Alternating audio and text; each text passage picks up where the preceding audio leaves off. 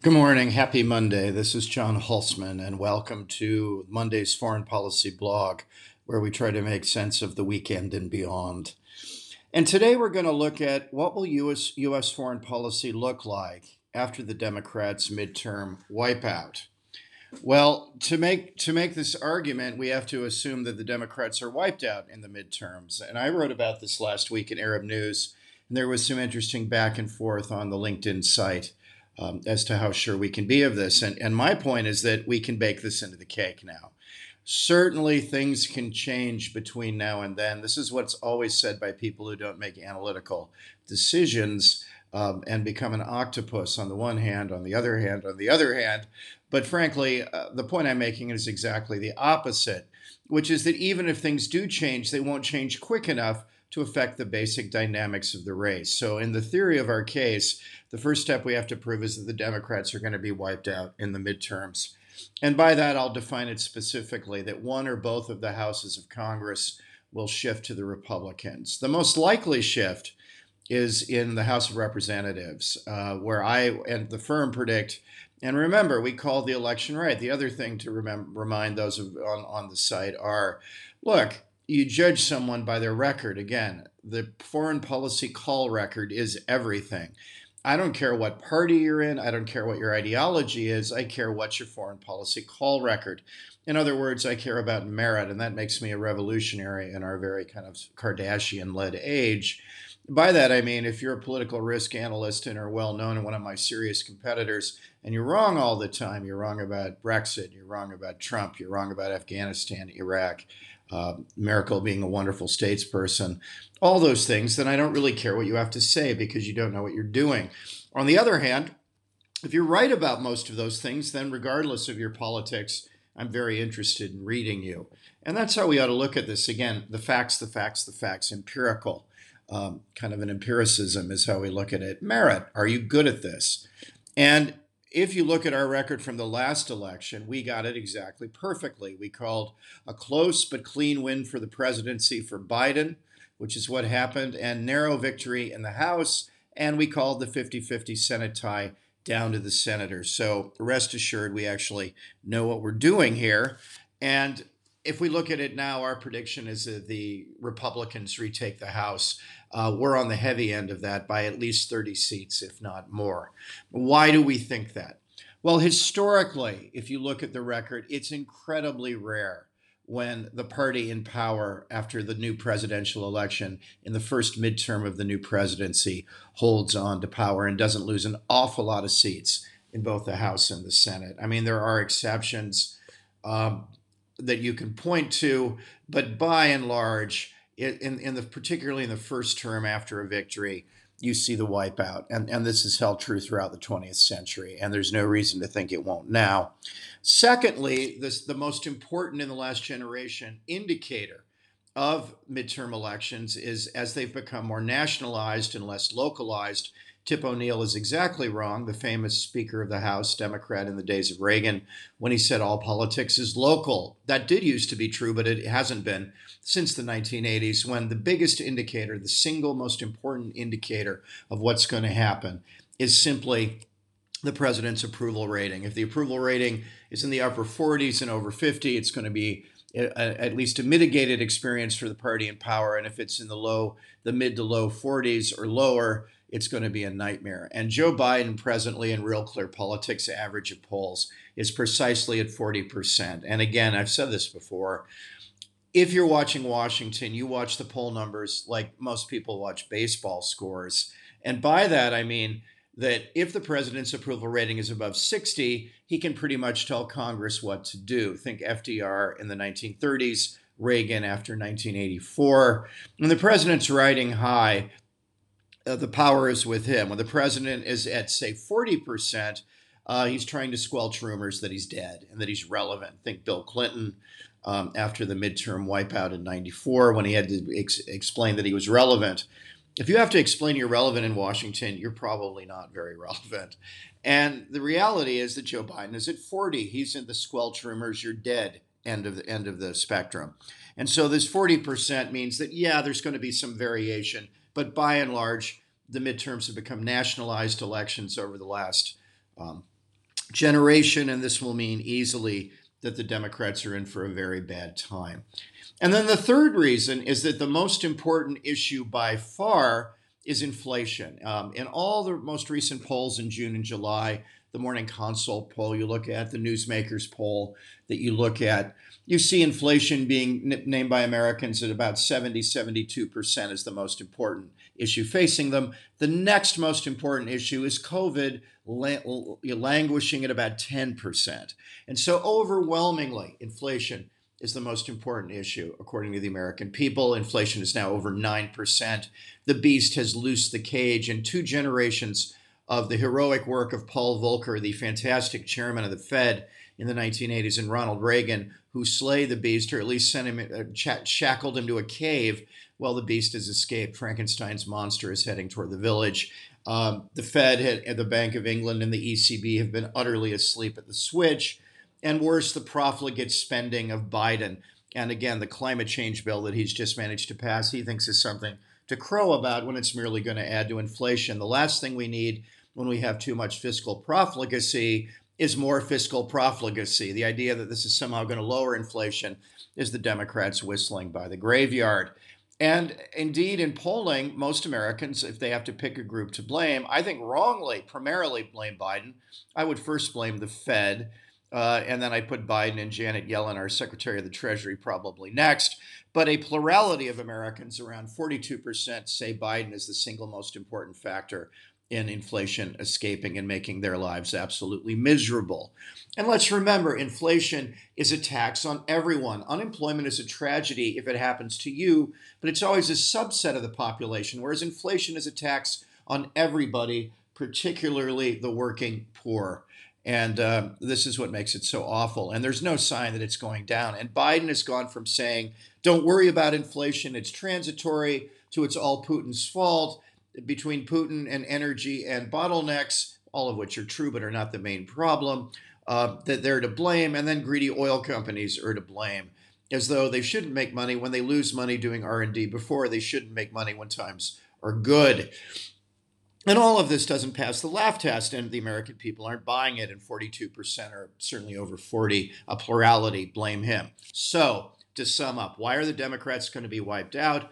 Because historically, this is what happens in the last 100 years when a new president comes to power. The country has buyer's remorse and slams on the brakes to try to limit what he can do. The American system has a separation of powers, and it is there to stop overweening executive action. That's how it was set up, and that's what it tends to do 2 years in. And there's no reason for that not to hold this time. The second reason is that if there is one factor you have to look at in determining what's going to happen, it's the president's approval rating over the last generation. And here Biden is in the basement at 40%, very low, very weak. And in fact, many Democrats are calling on him to step aside and not run again for a second term, where he would be, instead of being worryingly old, decrepit. And most Democrats are very concerned about this. And then third, the number one issue overwhelmingly confronting the country is inflation. And here the Democrats own it. In the Trump administration, inflation was under 2%. Now it's over 9%. The Democrats have no one to blame but themselves for the most important issue of the day, and the one that's worrying the American people. For all these reasons, it's clear that the Democrats are going to be wiped out. And they have a narrow majority of 5 or 6 in the House, and they're going to be wiped out, and the Republicans will retake the House.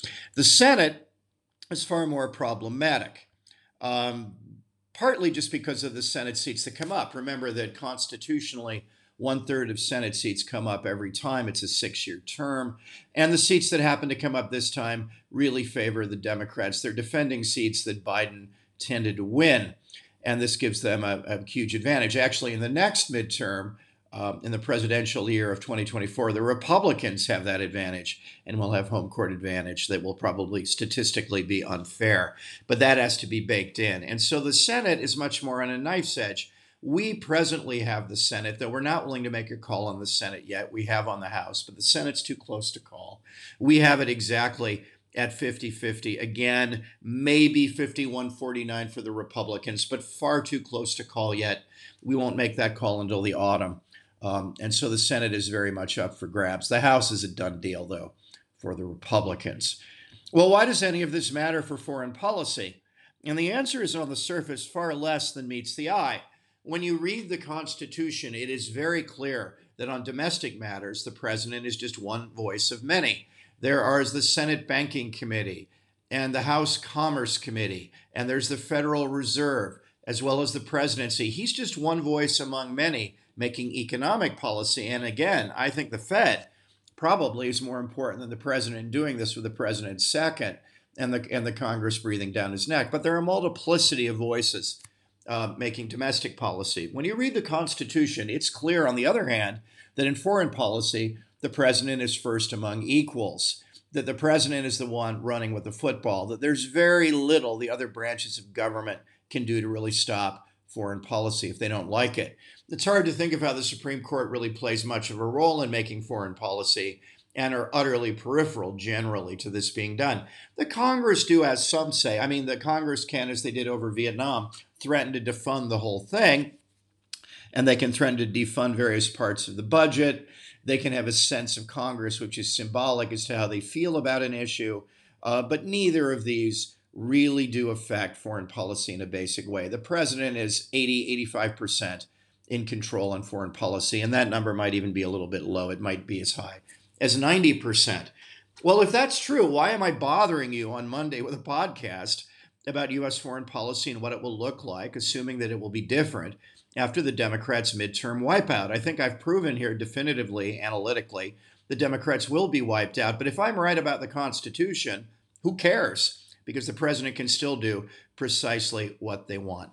Well, there are two basic arguments as to why I've bothered you on a Monday morning with what I think is a really interesting podcast in terms of topic. The first thing is that the idea that in Washington you could do more than one thing at a time, which would seem to be sensible, just isn't the case about Washington as I actually found it being lived in. And I lived there for the better part of 10 years at a very high level in the foreign policy community. I worked for think tanks on the left, the right, and the center in Washington, which you can't do anymore. More is the pity. I'm a life member of the Council on Foreign Relations. That means I'm a made man in mafia terms, the most prestigious foreign policy institution in the world. And I'm a life member, which through a series of very lucky accidents. But I've been a life member since my early 30s, as young as you could be, and have watched things up close as policies have been made. I also worked for the center left, the Center for Strategic and International Studies, CSIS, where I was a fellow.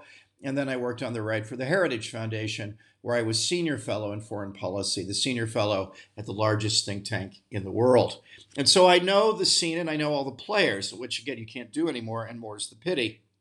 Our foreign policy works best when it can be bipartisan, or at least we all talk to each other. And although everyone still talks to me, they don't seem to talk to each other nearly so much anymore as there's been polarization of both parties. And I think that's very bad for our foreign policy. Again, the best foreign policy we've ever had is, in the modern era at least, is through containment doctrine, where the Republicans and Democrats, the Eisenhower Republicans and the Truman Democrats agreed on a Cold War strategy of containment, and this held all the way through to the glorious Ronald Reagan. And we just don't have that kind of staying power at the moment.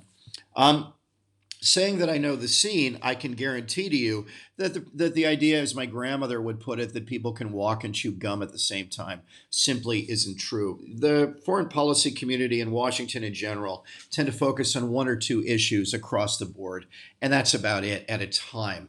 Yes, at the lower level, things trundle on, but if they don't reach the attention of the highest level of the decision makers, not much gets done and the bureaucracy drifts along, but there's no real pointed policies. And given that, foreign policy is the ugly stepsister in Cinderella terms of what goes on. I remember being amazed at this, that if you go to the White House, and I did many times for work, overwhelmingly the number one issue in the White House, in a congressman's office where they have to raise an obscene amount of money every week to be competitive, or in a Senate office, at least for 3 of the 6 years, is reelection. Reelection is the number one thing they are concerned with. Secondly, domestic policy, because it affects their constituents, as it should be. And then only third does the ugly stepsister come in, foreign policy. It is by far hardest to get attention on foreign policy, hardest to focus on, because the day-to-day is about survival, which is the next election, and domestic politics, because that's where your constituents are. And that's exactly how it ought to be. But to make a big change like restructuring U.S. policy in the Indo-Pacific, as I've talked about, the name of the game is the Indo-Pacific, where all the risk and all the reward are, to get their attention on foreign policy is an uphill battle at best. And given the political situation at present, will be harder and harder. The Democrats, after they're wiped out, will be obsessed with surviving the second coming of Donald Trump. What do they do with Biden? Do they move left? Do they move to the center? Now that they've been wiped out, they really have to focus on foreign policy because they can't get anything done in domestic policy, given that the Congress, at least the lower house, is now controlled by the Republicans. And so what do? And they will spend at least a year, if not two, navel gazing. And then we're into the presidential cycle. And so very little will get done. And that's a reason it matters, that foreign policy will be on autopilot more than it ought to be, unless there is a crisis, when they will be reactive, not having put down a proactive foreign policy, having been wiped out in the midterms. And this is the huge negative. They will be introspective and navel-gazing. Goodness knows the Democrats are and the progressives are on a good day. This will not be a good day. And so they will, rather than try to craft a new structural policy for the Indo-Pacific or for Europe or for containing China or for managing Russia and Iran, they will let events dictate things rather than being proactive. I think that's a huge outcome of the midterm wipeout. And then the second outcome, the one area where Congress does have some skin in the game, and I think will push, is over investigations. The party in power can investigate the executive branch. This is one of their main constitutional duties, to keep the executive branch and overweening executive power honest. And that's what our founders wanted them to do. And in this case, with things so polarized, and think if the Senate happens to go Republican, for instance, by a seat or two, 51-49 or so, suddenly Rand Paul and his nemesis, Dr. Fauci, are going to meet on a daily basis, as Rand Paul will rightly, in my view, and my sympathies are certainly with Senator Paul, will subpoena Fauci over and over again and ask him things like, why did the United States fund gain-of-function research in China, which it now appears undoubted that we did? That's like helping another country get nuclear weapons. What were you thinking, sir? Will be a question that I think Rand Paul puts to Dr. Fauci. COVID will be thoroughly investigated, why the United States was helping the Chinese with this very dangerous work, and then we'll begin to look at the origins of the COVID virus. That will be looked at in great detail in a way that the Democrats have skated over it as best they can because they see themselves as responsible. Certainly Fauci has identified himself strongly with Biden rather than Trump. And so Fauci will be investigated, and the Americans will look in detail into the origins of COVID, as they ought to do, and they should have done long ago. And the outcome will not be a pretty sight. It will involve Chinese cover-ups, as we've said over and over again, and the fact that if you're covering things up, a very good Jack McCoy Law and Order case can be made that the Chinese did not, in some weird Frankenstein way, propagate the virus, but once the virus was loose, they committed depraved indifference, manslaughter. They said, if we're going to get sick, the whole world's going to get sick. They locked down Wuhan while they left the international flights open, and we certainly know that from the flight manifests. And so they propagated the spread of the virus, and Congress will investigate this over and over and over again. They'll investigate the disaster in Afghanistan. Most Republicans were for leaving Afghanistan, although that's more divided than the Democratic Party, again, rightly so. But the manner in which it was done, the Chief of Staff, Mark Milley, et al., and Secretary of Defense Lloyd Austin, these guys should have resigned. It was a catastrophe. It was horribly managed. For instance, they closed Bagram Air Base, where they could have had a orderly withdrawal, instead used Kabul International Airport, where there was a catastrophe. They will go into detail about these recent failures that have been just brushed aside, and the Republicans will go into detail. So the Biden people will feel more and more isolated and more under siege. What will this mean practically? It will mean the United States, if anything, takes an even more hawkish turn with China. It means that in terms of getting more involved in foreign adventurism, that will become less and less likely. It's the death of the Wilsonian neocon dream, thank goodness, because of these investigations. So a more hawkish and a less interventionist policy. In other words, and I'm going to be talking an awful lot more about this coming up, you will see the Democrats forced into a less adventurous Wilsonian policy as the Jacksonian forces in the Republican Party, Republican populism, and Republican Jeffersonianism begin to get together and form an alliance, a realist alliance that will keep the Democrats honest at long last. And this is the very good news about the Democrats' coming foreign policy wipeout. Hope you enjoyed this. I've been sitting here with one of my 5 cats, Mandela. He seems very interested in what we're doing. And so on behalf of both of us, I wish you a very happy Monday and on to the next. For those of you who haven't subscribed, please do so. We're overwhelmed at our response this year. And we now see that this is a teachable moment for political risk, and we promise to keep them coming. And for those of you who have subscribed, August is a great time for you to give. We're asking only $70 a year, $7 a month. For $70 a year, half the price of a beloved espresso I'm about to down, we can give you the full lineup.